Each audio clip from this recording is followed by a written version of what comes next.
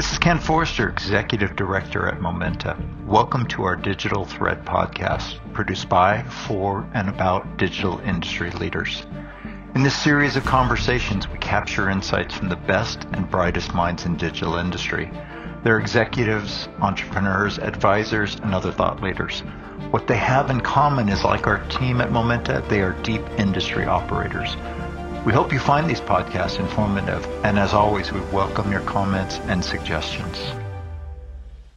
Good day and welcome to episode 148 of our Momenta Digital Thread podcast series. Today I'm pleased to host John Candish. John has been developing and scaling connectivity companies for over 25 years. Coming out of early 3G wireless services work at Nortel, John founded Extempus, a company focused on enabling messaging services between mobile operators.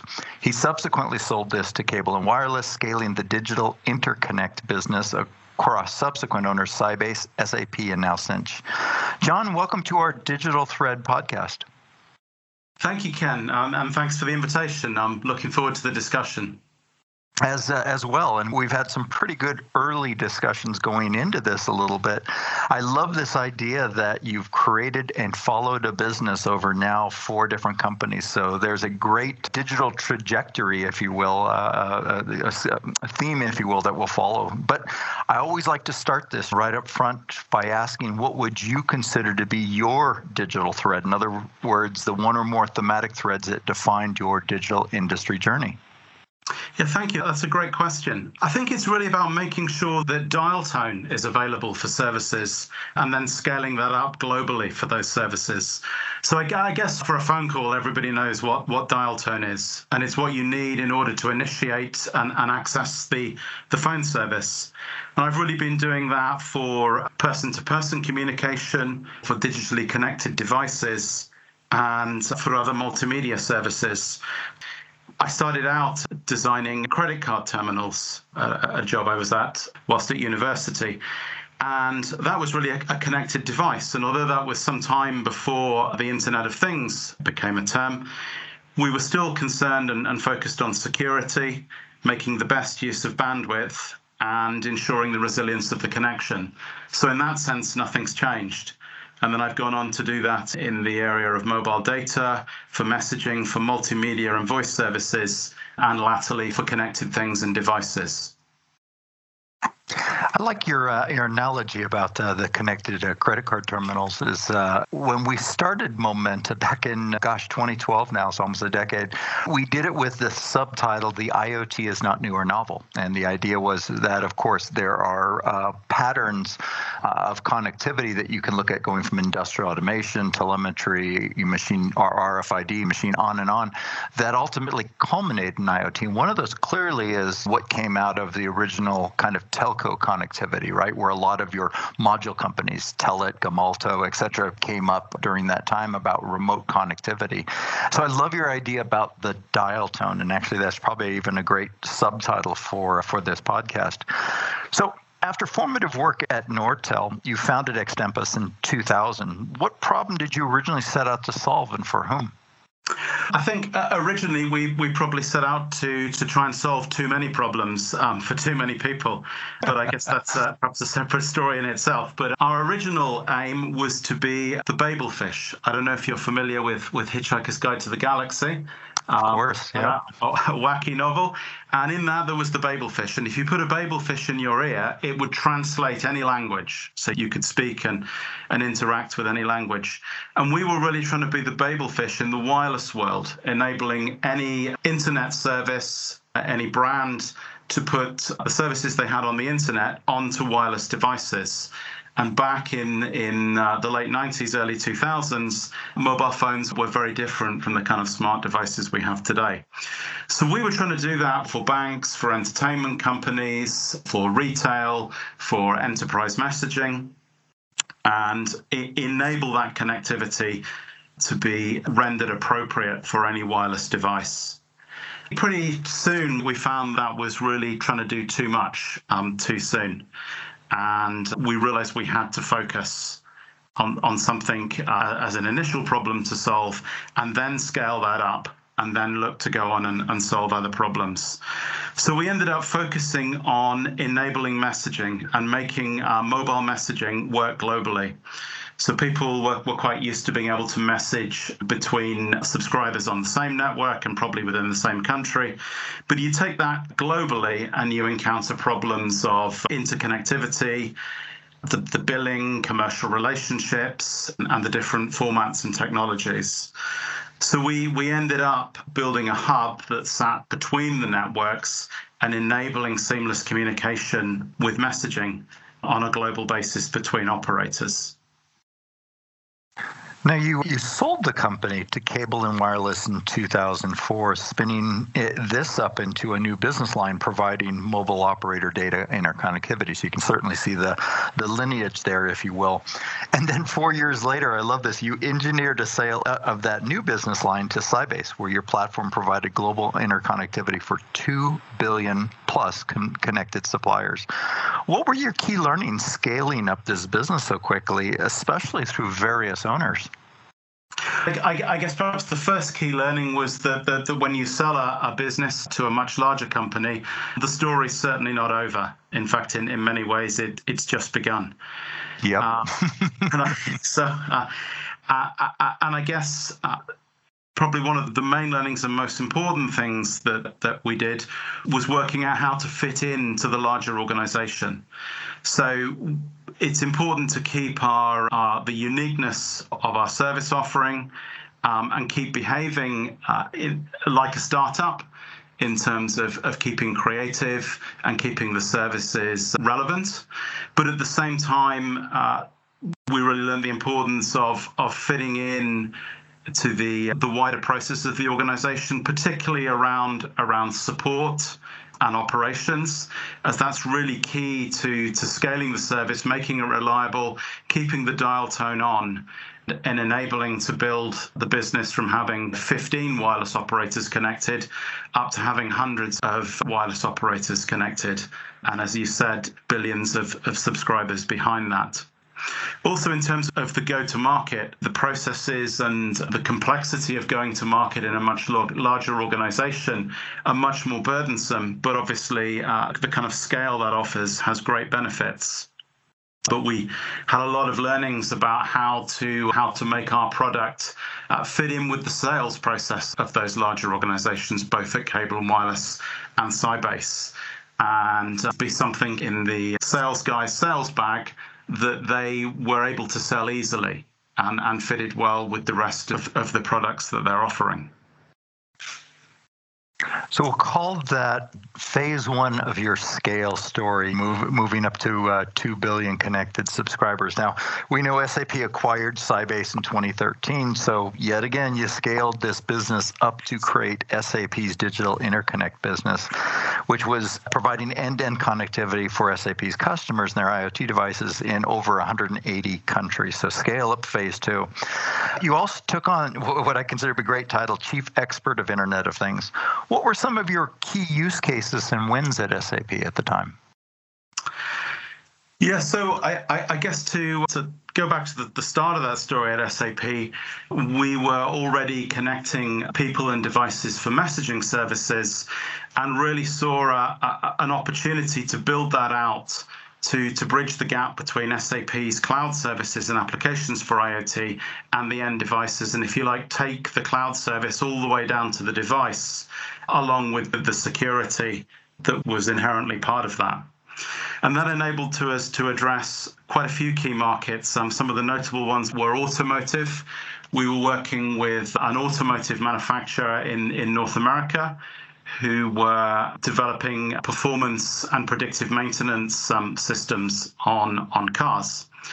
And they needed a connectivity which would really guarantee the best connectivity possible and anywhere the vehicle is. So a connectivity on a single network will only offer the coverage of that network. And the reason this company chose our service was we were able to offer seamless connectivity across all of the networks in the US and enable the devices to roam between those in real time. And also because our service was hosted in the cloud, truly elastic, and able to scale in real time as the users required, and also provide native connectivity to the customer's own cloud services where they were collecting, analyzing, and drawing insights from the data. We were able to offer a much more secure and efficient form of connectivity for them. Another example would be a packaging and logistics company. And they needed to connect their packaging systems to ensure quality and performance and make sure that they had the right supply of the raw materials that they needed for that process. They also needed to ensure that they could track high-value packages as they were shipped around the world. And really there again, the neutrality of our service offering and ability to roam and connect on different wireless networks anywhere in the world, but manage all of that connectivity from a single dashboard and with a single API was crucial to that customer. Perhaps one of the other interesting examples where we combined, in fact, connected devices with connected people was with a proof of concept we ran at a major airport.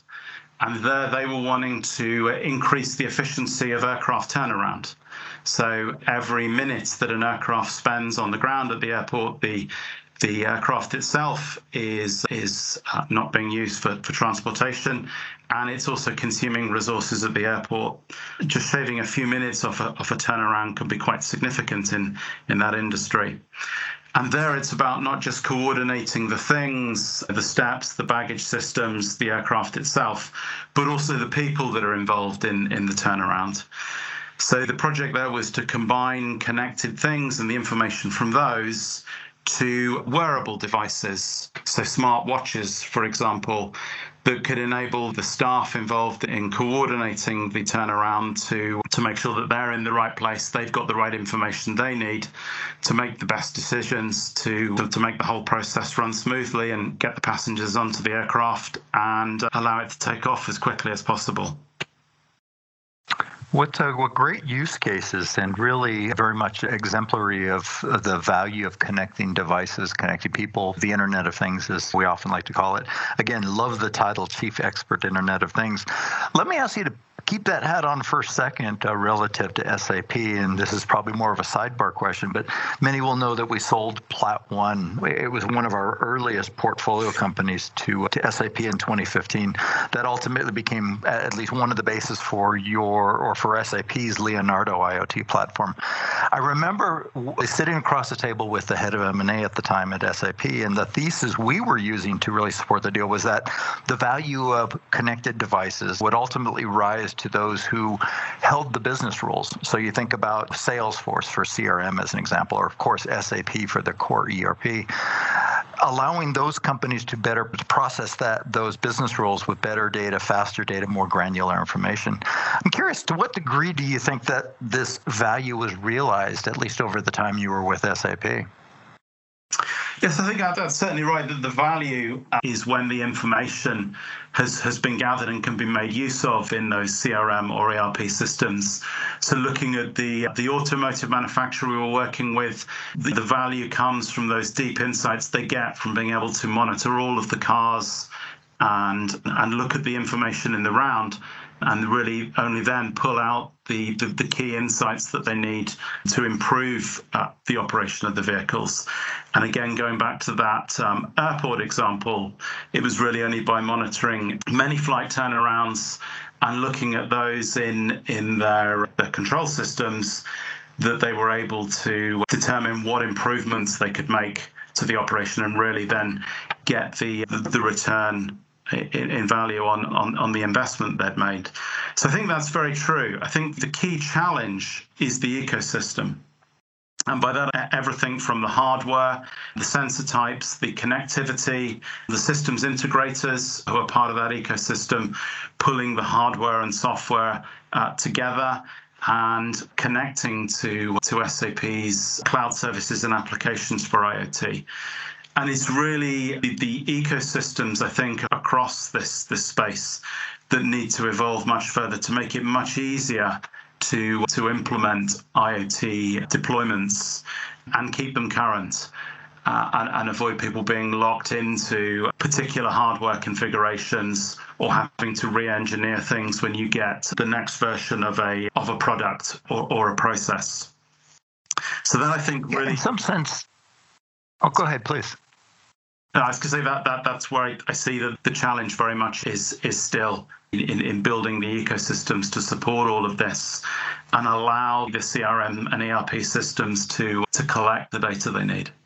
Yeah, no, I think you've really hit it on the head. And in some sense, it is that the dynamics of, I'll call it IT versus OT, enterprise IT, in some sense, winner take all. There's only a handful of companies that will drive, like Salesforce for CRM or SAP for ERP. But when you hit the OT side, it's pretty much aligned across specific, usually local companies like Siemens or ABB or Rockwell, et cetera, that are geographic. Then you've got a whole bunch of technology vendors, and then you've got a number of SIs that usually are very domain focused. And so it is in some sense very decentralized and very much the antithesis of winner take all, just because you've got the local. And so you were at that intersection point between the two of them. And especially wearing your SAP hat, I could see where you'd look down on the OT system, at least southbound, and see how disintegrated it is, right, in that regard. And in some sense, you're right, it hasn't changed that much. And I'm not sure we'll see the day that there'll be the equivalent of enterprise IT, probably with the exception of the hyperscalers and how they're moving down now, right? And they are providing some level of at least ecosystem alignment, right? You're an AWS shop or you're an Azure shop or Google Cloud, et cetera. So it's still an interesting dichotomy in that regard.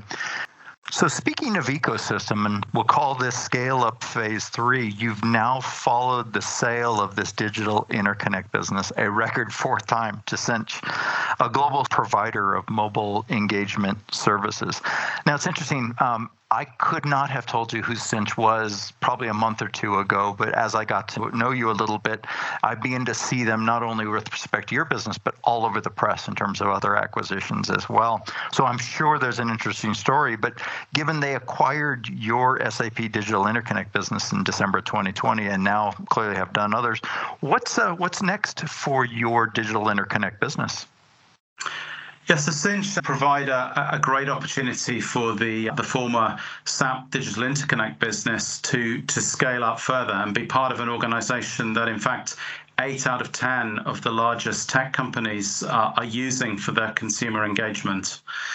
And Sinch is growing both organically and through acquisition to enable consumer interaction over virtually any possible channel. So, for instance, Facebook Messenger, RCS, WhatsApp, Viber, Instagram, voice and video. There's really a huge market opportunity there to be enabling immediate, relevant and personal communication with organizations' customers.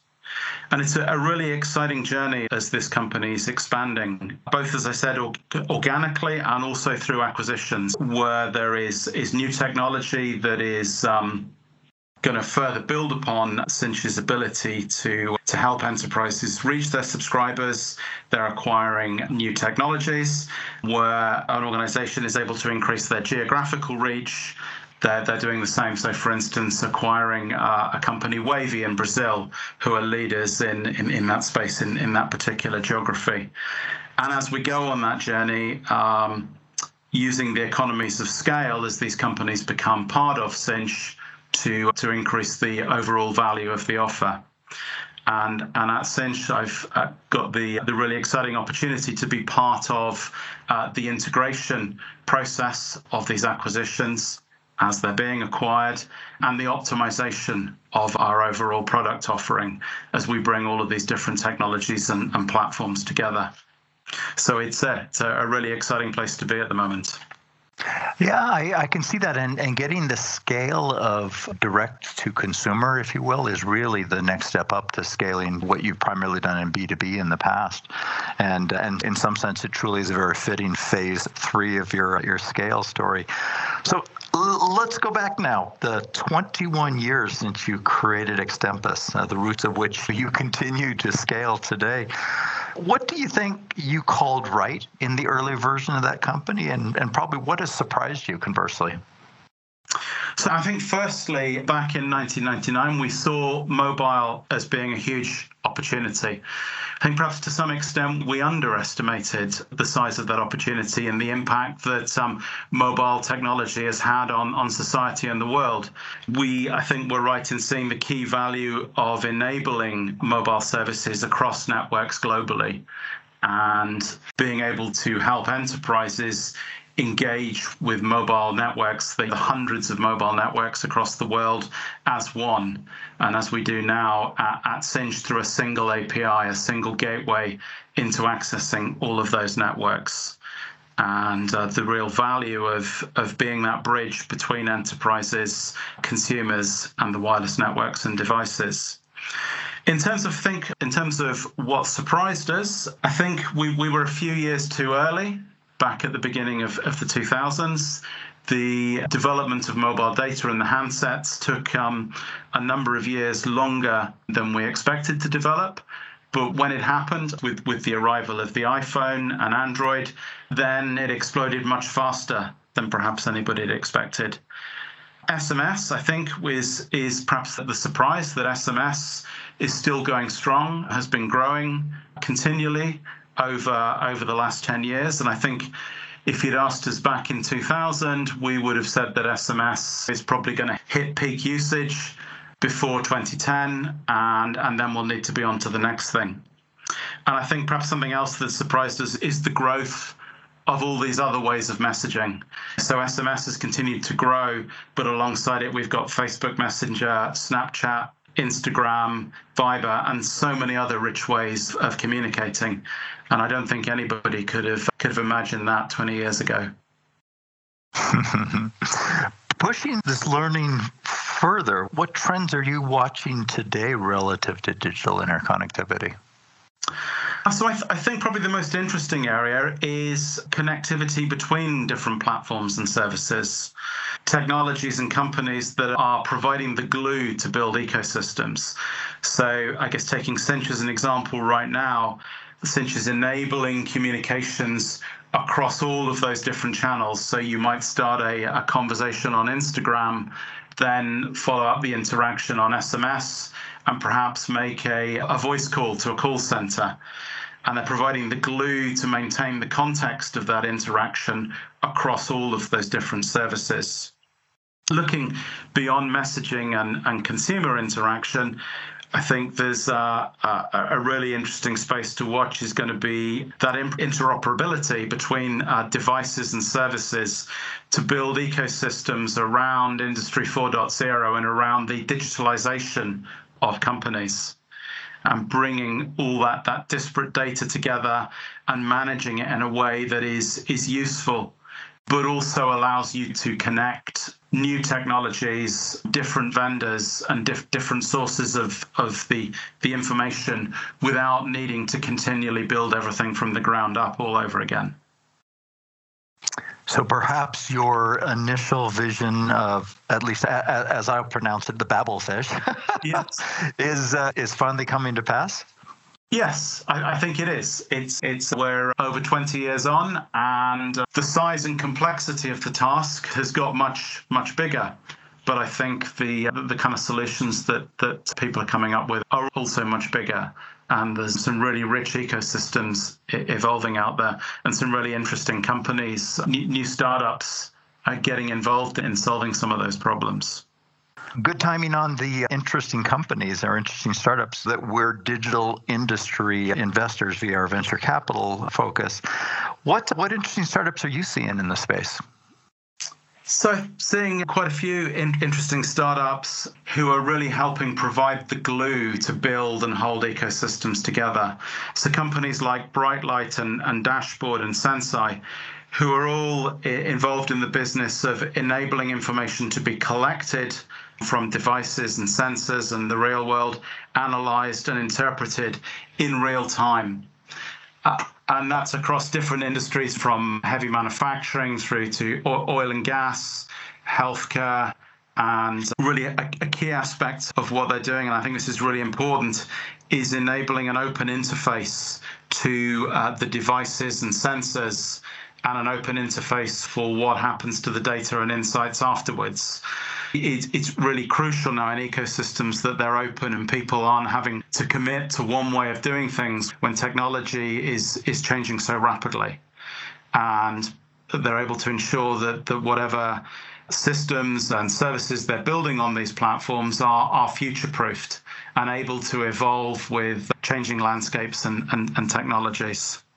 So I think it'll be really interesting to watch those spaces and see the value of these companies that enable, as I said, the ecosystems to be built and really held together, even though it's quite a dynamic situation with, as I said, new technologies, devices, and just the sheer pace of evolution in this space. So Bright Light Dashboard, and we appreciate Senseye as they are one of our portfolio companies. And we actually interviewed Simon Campa. I think it was podcast 141, so not that long ago there as well. There's another I would add just for you, and that is the former Kepware guys have spun up a new company, and they're calling it Industrial Data Ops. So there's another one to take a look at as well. So final question I always like to ask is, where do you find your personal inspiration? So I think to really talking to people, and often that's outside of the formal meetings, and when you've sat down with a particular agenda. It came out of a conversation with some friends outside of the mobile industry back in 1999, just thinking about what the possibilities were for mobile in the future. On that journey through Extemp, as I said, we started out trying to focus on far too much and do everything. But that was an important part of our journey, and it was only through getting to know the mobile operators as part of that process that we understood the basic challenges that they had around enabling messaging interoperability around the world and enabling the commercial relationships that are necessary to support that. And if we hadn't had those conversations, we wouldn't have ended up focusing on the technology and the offering that we eventually successfully built and sold the business upon. And then moving on to Sybase, I guess when I was at Cable & Wireless, it was through knowing people in the industry and actually a conversation in a London pub with somebody who was at Sybase and understanding what they had set out to do around building a mobile connectivity ecosystem and really taking that to the next level in terms of connecting enterprises and mobile operators together. And it was really out of that conversation that the acquisition of our business group into Sybase happened. And then again, with IoT, it was informal conversations and just being curious about what was happening in the rest of SAP and getting to understand some of the challenges teams were facing there around connectivity and reducing the time from sale to deployment of their IoT services and reducing the complexity around the connectivity for IoT that the IoT connectivity business came to be. And all of those were around sharing ideas and I think most importantly, listening to other people and getting their opinions. You've used the term ecosystem quite a bit in this discussion, and it strikes me that every ecosystem needs effectively a catalyst and usually lots of connectors to be able to function properly. And I would suggest that you've gone from simply being a participant in some of these earlier conversations to being the catalyst in some cases, and clearly being a leader. So probably very fitting that you run a business that's called Digital Interconnection. John, thank you for spending this time with us today. Thank you for the invitation. I've really enjoyed reflecting on, goodness, so I must be saying the past 20 years or so. That's quite some time that's gone by there. Thank you. Yeah, it's scary when you start to measure your experience in decades, isn't it? I'm feeling old now. Sorry about that. So this has been John Candish. Thank you for listening, and please join us next week for our next Momenta Digital Thread podcast. Thank you, and have a great day. You've been listening to the Momenta Digital Thread podcast series. We hope you've enjoyed the discussion, and as always, we welcome your comments and suggestions. Please check our website at momenta.one for archive versions of podcasts, as well as resources to help with your digital industry journey. Thank you for listening.